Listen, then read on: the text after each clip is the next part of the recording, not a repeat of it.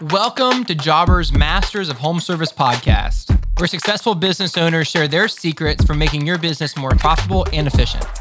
I'm your host, Adam Sylvester, owner of Charlottesville Lawn Care and Charlottesville Gutter Pros for the last 15 years. I truly believe that service entrepreneurs need to come together from different service industries and swap stories, share tips, and learn from each other. By getting together and sharing each other's successes and failures, we can help each other level up. And that's the mission of Masters of Home Service. On today's episode, we're talking about running multiple businesses. I have Paul Jamison, successful business owner and host of the Green Industry Podcast from Atlanta, Georgia. Welcome to the show. What's up? Glad you're here. Good to be back. Yeah. I know my guests and I love what Jobber has done for our businesses. With Jobber, managing the customer experience from estimates to invoicing has never been smoother. Our listeners can get a special discount on a new subscription by going to jobber.com/podcast deal. Trust me, it'll make your whole business more efficient and more profitable.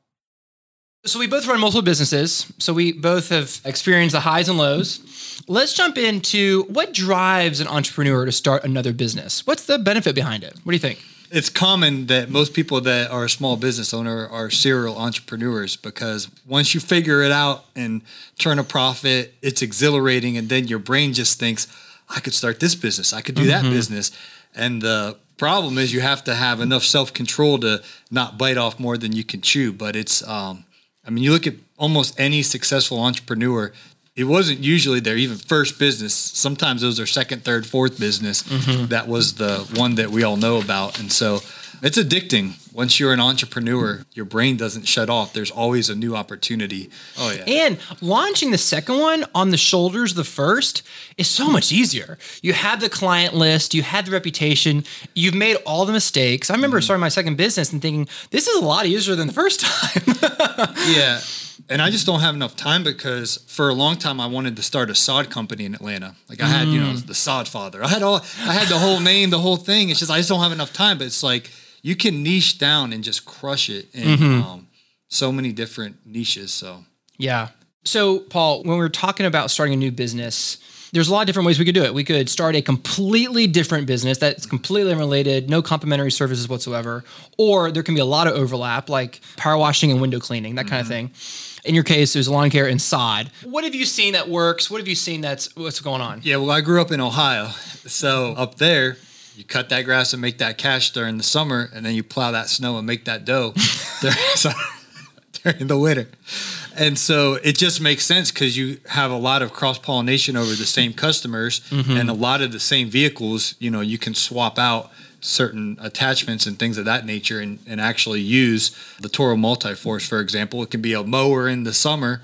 It can be a snow plow in the winter. It can do leaves in the fall. Yeah. Yeah. And so that makes sense in Ohio to go lawn care to snow removal. Does not make sense where, I live south of the transitional zone, so it'd be foolish to do it down where we live. But pressure washing, for example, a customer that needs their grass cut, over time, that driveway is going to be looking raggedy. And so just taking a pressure washer, a surface cleaner, and cleaning up their driveway, it's a no-brainer. The question just is, at what point do you bite off more than you can chew? Just because you can offer these services doesn't mean you should. But 100%, yeah. And I think about like my business with gutters.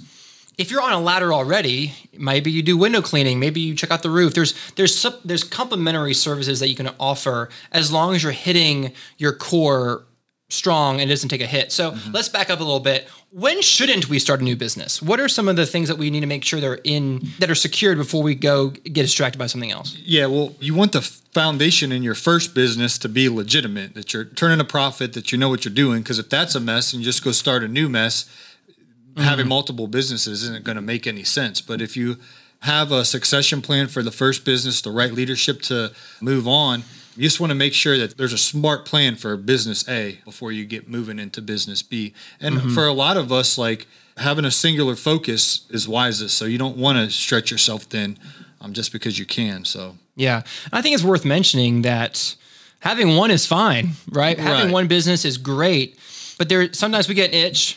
And it's appropriate if your first business is running smoothly, you've got the right people running the right systems, and you're delivering a consistent result every day, hey, let's go start a new business. Yeah, and I got to interview Vic Keller on my podcast, and his businesses, plural, and it wasn't two, it was plural, were successfully acquired by Berkshire Hathaway, Warren Buffett's company.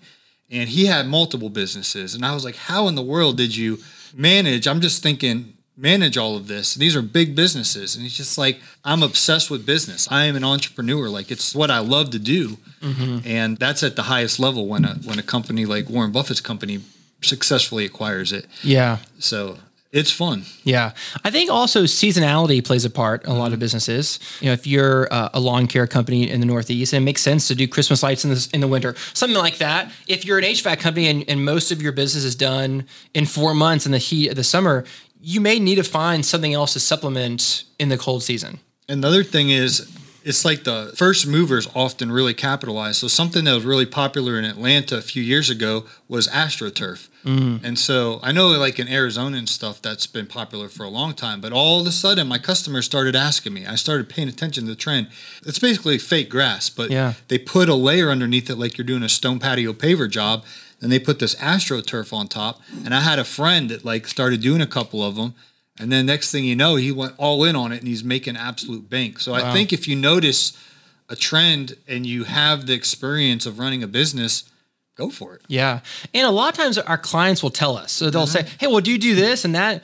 Well, no. If you hear that enough, it's like, ding, ding, ding. Maybe it's time, as long as you had the right things in place. Yeah. And I ain't going on no ladder. So I heard that a lot. You clean gutters. And I actually did one time for this guy. And I was so scared of heights. Climbing up there, man, forget it. And I didn't know what I was doing, so I only charged him $225. And if you would have seen this house, that wasn't the right price. So I'm up on that ladder. It was butt chilly cold, and I'm like afraid of heights, so never again. So Yeah. Kudos to you. Let's help our listeners get a better feel for concrete things, financials. How do we keep things separate? How do we make sure that it's actually two separate businesses and not just a bunch of services under one company? Yeah, well, I have two thoughts. And the one is the legal aspect. You want to make sure you're dotting your I's and crossing your T's. And there's so many variables of that. Virginia's different than Georgia. Florida's different than California. United States is different than Australia and Canada. So making sure that your businesses are compliant with the law, of course.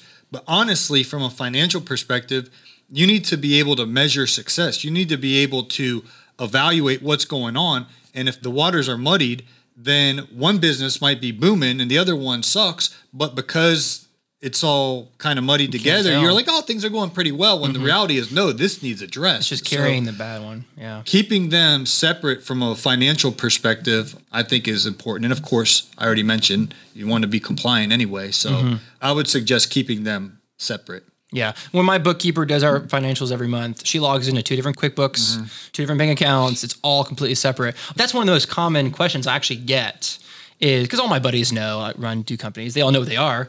I'm like, well, do your lawn care guys, your gutter guys, they ever switch? No. They don't even know each other.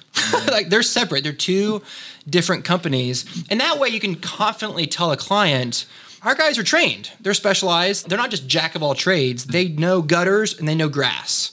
But they don't know both. One, separate. And I think that goes a long way because a client wants a specialized, trained professional and not just, oh yeah, we do all this stuff. Would you agree with that? Yeah, totally. Paul, in terms of tax prep and making sure that all your I's are dotted and your T's are crossed, give the listeners some more juice on that. You need someone smarter than you to oversee that. And so I would recommend having a very reputable quality bookkeeper. Not all bookkeepers are equal. Right. So making sure that they have good reviews and they're trustworthy and have them evaluate how your business is performing, because the more businesses you start, and in Vic's case, I don't know exactly how many businesses he had, but it was like 8, 9, or 10. And it is like, whoa. So if your bookkeeper can look at the numbers tell a story. And if everything is accurately going into the right business checking account for the right business, then the bookkeeper can look at that story and see how things are really going. And then you can make the adjustments from there. So I think that's super important to have a really high quality bookkeeper paying attention, making sure that the proper taxes are set aside in a tax savings account. So when your quarterly estimates are due, or whatever country you're from,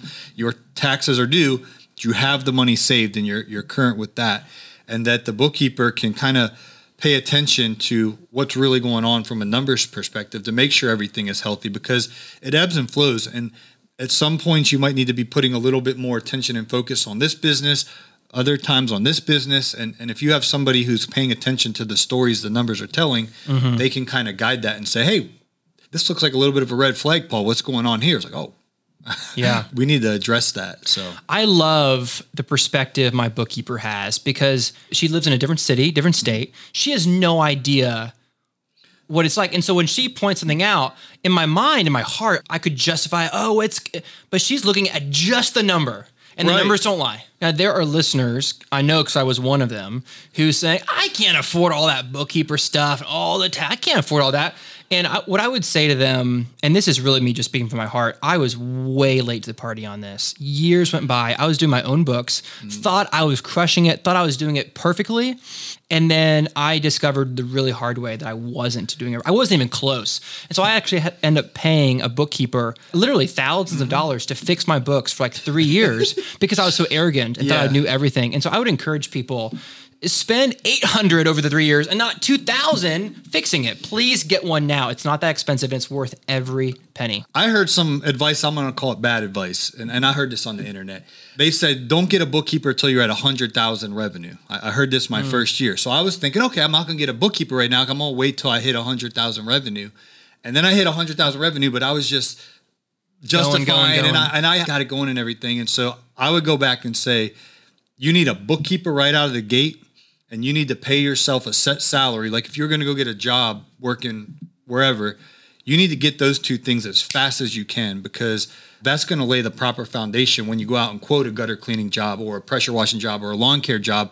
When you know I got to pay my bookkeeper, $240 a month or $350 a month or $400 a month. I got to pay myself $5 or $6K a month. I got all this stuff, and you have that foundation in place.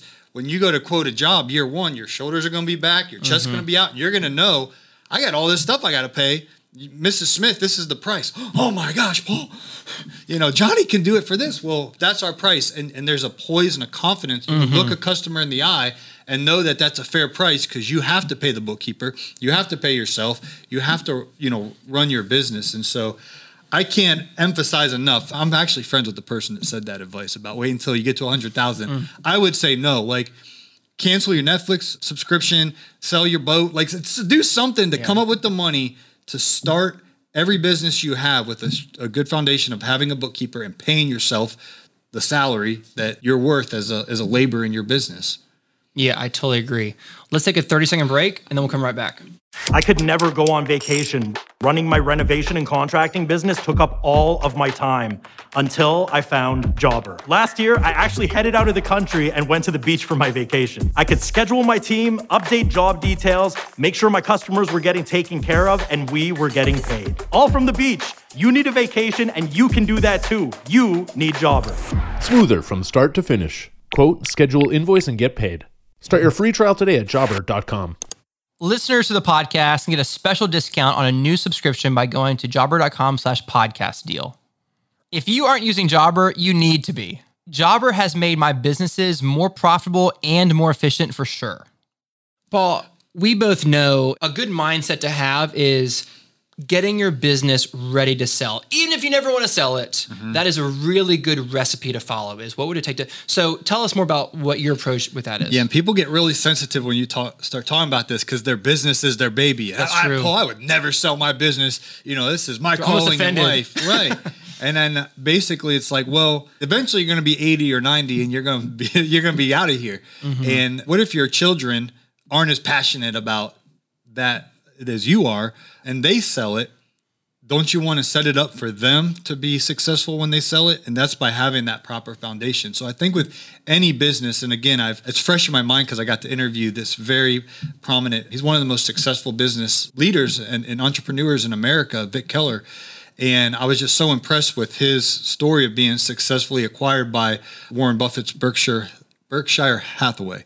And the thing is he's like, every business I built it so professionally, with the intention that one day this is going to happen. And then he's like, I didn't actually think it was going to happen, with the mogul Warren Buffett successfully acquiring his businesses, but it did. So I think you want to, every business, you're like, okay, if somebody buys this one day, how do I present it to be top dollar? So as you're building your business day to day, what we're thinking about is, how do I get more efficient? How do I serve my customer? And we're so in the day to day and just like putting out fires by lunchtime that we're not thinking one day one of these big boys companies might want to buy my business. Is it organized in a way they're going to offer me top dollar? It's like the metaphor I use is having a lion by its tail. A lot of our listeners feel like they have a lion by its tail.